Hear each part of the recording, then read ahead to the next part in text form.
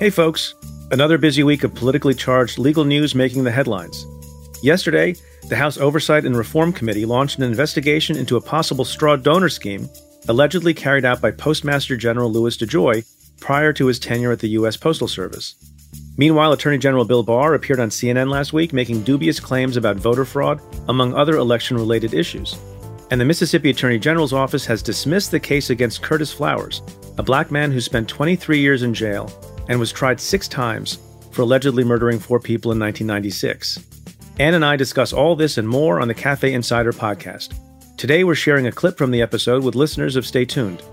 To hear our full conversation and access all other Cafe Insider content, including the newly launched United Security and Cyberspace podcasts, try the membership free for 2 weeks.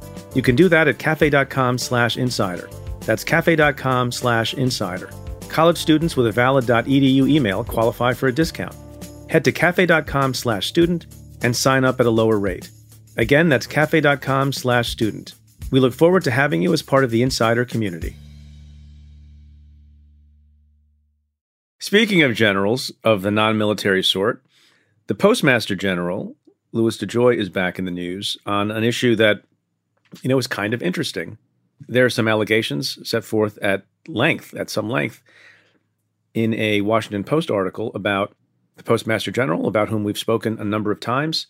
Remember, he comes from a private sector background, made a lot of money at a particular company. And the reporting is that over time, again and again and again, DeJoy and others put some amount of pressure on other people at his company to donate to Republicans. And there's a lot of detail in the article. And the allegation is that pressure was brought to bear on people to make donations to Republicans whom DeJoy favored, but they got the money back in the form of bonuses and other kinds of compensation later to make up for it. And very specifically in the article, it alleges to make up also for the tax implications. Now, the problem is, and we should talk about what's going to happen next, the problem is for someone who wants to hold DeJoy accountable is that, at least according to the article, this conduct extended to about 2014. And the federal statute that applies to this kind of straw donor scheme, meaning you get someone to make a donation, then you reimburse them, so you avoid the contribution limits under campaign finance laws, the statute of limitations for those kinds of crimes is 5 years, and that would have expired. So what's supposed to happen, Ann? There's potential state charges. The state of North Carolina, where DeJoy's company, New Breed Logistics, was located and where he lived, that state does not have a statute of limitations on felonies, meaning that he could be charged at any point in time. So there can be a state investigation, and there are campaign finance crimes that exist in the state of North Carolina that could apply here. I think it's also important just to go back one step, which is just so that people understand. I mean, in some ways, this is a fascinating story. In other ways, this is like the oldest campaign finance story in the book. Individuals, there's campaign finance laws, you have limits. In the U.S., when you put together personal contribution limits, you get to about like $150,000, $160,000 per person, which of course is a huge amount of money. But for someone like DeJoy, he gave $1 million. Remember, we've talked about this. I think he gave about $1 million to the president. But to be clear, that's because there are contribution limits that are very, very high with respect to parties and committees, but the campaign limit to an individual is much, much lower than that in the United States. Yes. Yeah, we should be clear. I don't want anybody, not that anyone is going to go out and write a $150,000 check, but there are different limits. So it's $2,800 per election cycle can be given to a candidate, $5,000 a year to a political action committee, $10,000 per year to combined state, district, or local party committee, $35,500 to the national party committee, and then $106,500 per account per year to an additional national party committee account. So there's a way to bundle all your contributions, and people do this to sort of be at the maximum. But the other way people like DeJoy do it is that you get a lot of other people to write checks, because you can only write checks up to a certain amount. So DeJoy writes a lot of checks himself, but then he needs to be able to fundraise. And it's one of the way people gain stature in the party is to be able to hold these fundraisers, where it was reported he held multiple fundraisers for congressional officials and for the White House that netted $100,000 each. And so you need, a series of people coming in and writing $1,000 checks or $2,000 checks to that individual campaign. or to a state committee. So what ends up happening here is that it really is a very interesting thing in some ways because it is so textbook. Like he gets people, they just so happen to work for him. That's not always the case. But then what's fascinating is that he pays them back according to the reporting through these bonuses plus the tax. And so what's interesting to me as a former prosecutor and investigator, and I'm sure to you, is that there's a paper trail, right? So you're going to be able to look at who got bonuses and who went to these events. And if they're two similarly situated executives and one got a higher bonus than the other, does it appear to be connected to the event? And so there is, and also paying the taxes sort of kind of puts it over the top in terms of provability if it looks like the bonus is the exact amount of what somebody put in plus the taxes. I suspect it won't be that. I actually think, I haven't seen the documents and I haven't seen the numbers. And putting aside the statute of limitations issue for a moment, I think it's actually a bit of a difficult case. I mean, the garden variety straw donor case, like with respect to Dinesh D'Souza and others who get prosecuted in this country, is you tell your friend or your relative or whoever, donate $2,800 and I'll pay you back. And it's a very specific amount. And then near in time, there's a check or a wire transfer or something else for $2,800. And so it's very clear what happened there.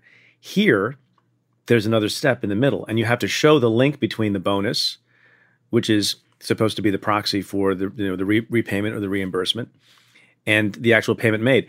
And I'm guessing that in a lot of instances, because it would be too clear and too obvious, the numbers don't match exactly, and you have to just rely on testimony from people. Maybe that can be very powerful, but the defense can be, look, and the defense is starting to be already. Look, there was nothing wrong with suggesting to people that they donate to candidates. That's fine and proper and not unlawful. And separate and apart from that, there it is, separate and apart. Separate and apart from that, people were due bonuses. And you're right, if you can show discrepancies, that's a bit of evidence to help, a prosecution case. But otherwise, if there's a basis in the record for giving someone a bonus and the number is rounded up and it's not quite the same amount, I think it's much harder. It's a little bit more circumstantial. Yeah, but I guess, so, and by the way, this is what Preet and I would do behind closed doors if we were trying to decide whether or not to charge this case. Because I think, there are 5 people who've come forward. I think a lot will depend on what they say. And you're right. And the reason this does become that these cases are things that you spend time working up is that you have this paper trail, but then if somebody says like, look, I just thought it might be good for my career, I chose to do it, and the company encouraged us to attend fundraisers at DeJoy's house, that's not illegal, right? If you think like the company can be encouraging and you can decide like, oh, maybe it'll be good for me. I'll get to see the boss, right? I never get to see the boss in the office. But it's where there's this concerted quid pro quo. You come, you pay the check, and we'll pay you back. Like it's in the deal that we're going to reimburse you, right? And that's the thing, because that makes it an illegal campaign contribution by DeJoy. And so that's where it really depends on what people said. It's clear that the conversations were both with DeJoy and with his executive assistant at the time, who's now become his chief of staff at Postal. So what were those conversations? What was said? And the other piece is when you look at those people, the people who gave those campaign contributions, most stopped giving contributions after DeJoy left the company in 2014. And some continue to give, but at much, much reduced amounts. And so, there's a lot of fodder here. These cases tend not to be simple to prove for the exact reason that we're talking about, but it really is in some ways like, how do people get additional money and push money into campaigns from people who don't want to give? Like, this is one of the ways, unlawful ways that people do it. And so whether or not it's prosecuted or not, it is an end run, in my view, around the laws that are meant to basically say like, look, people can give a certain amount, you can't give more. And so if DeJoy is using his company to push money into campaigns and reimbursing folks, like, it doesn't matter if you don't hand them the direct check and say like, this $2,000 is for the campaign contribution you just paid. If you basically say, I'll take care of it in your bonus, DeJoy is paying for it. So, but I agree, a lot more needs to be known. One other point, Preet, did you notice the statement put out by the Postal press person? I did. And what about the part at the end where they sort of deny a lot of it, but they do not deny that the bonuses were given to people to cover this is my reading of it, that they don't deny that the bonuses were given to people to cover the campaign expenditures. They basically say, we believe we complied with all campaign laws. Right. So they don't say we just gave people bonuses because they were great employees.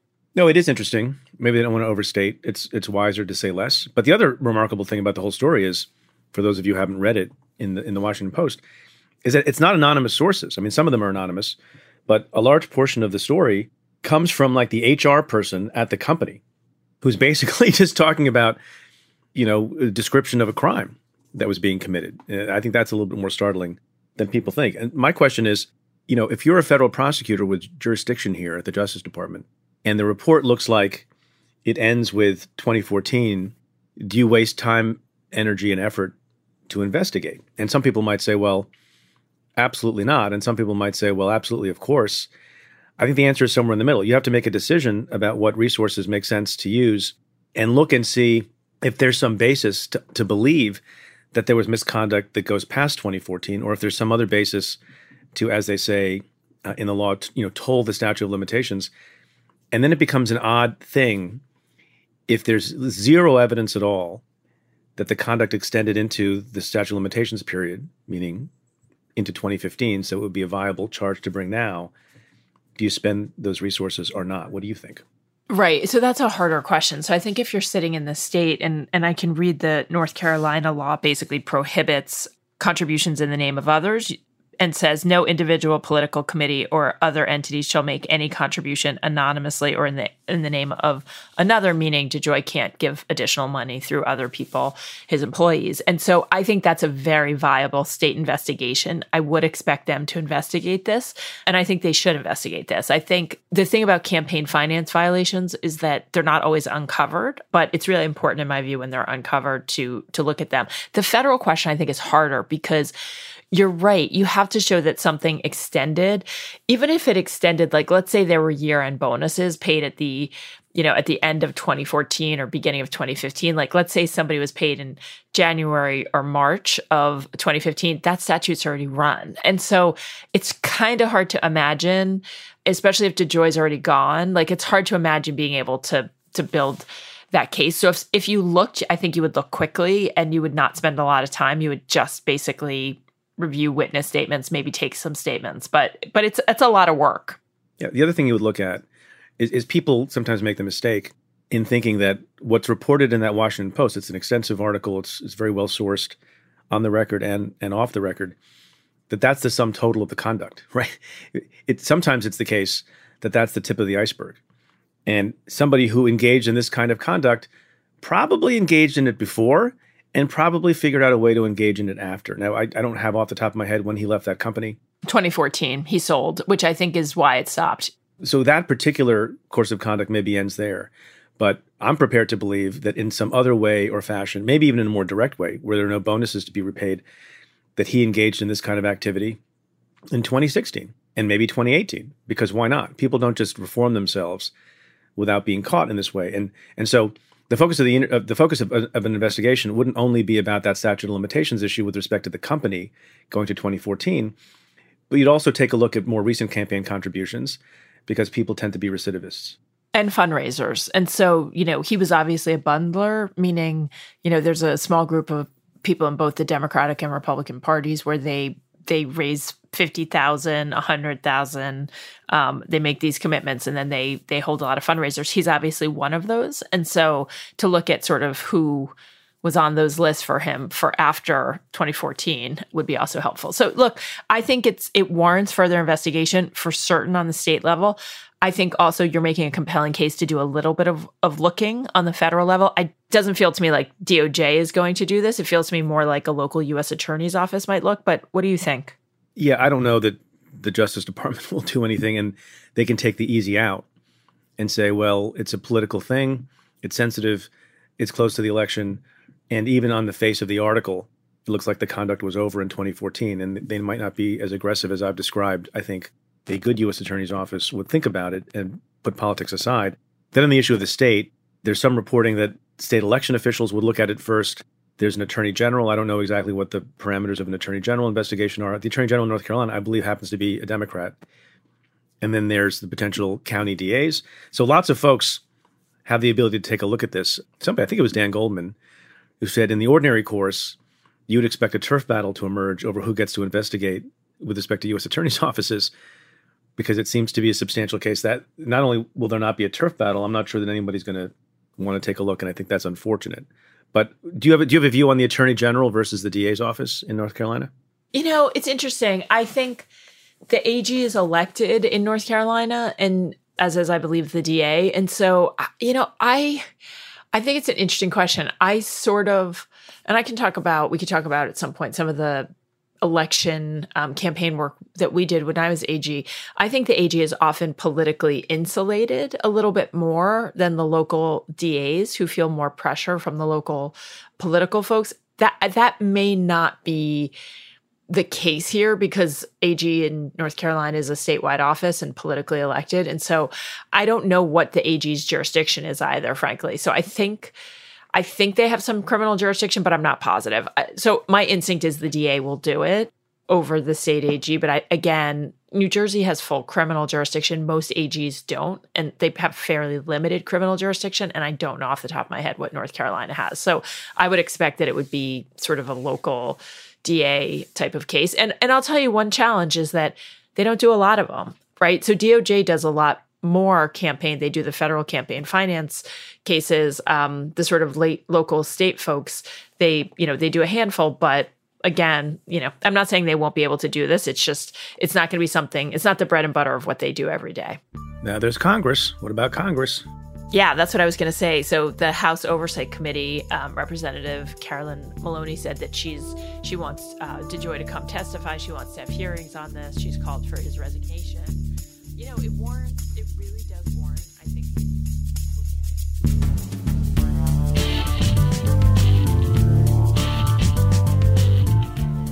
I hope you've enjoyed this sample of the Cafe Insider podcast. To listen to the full episode, head to cafe.com/insider and try out the membership free for 2 weeks.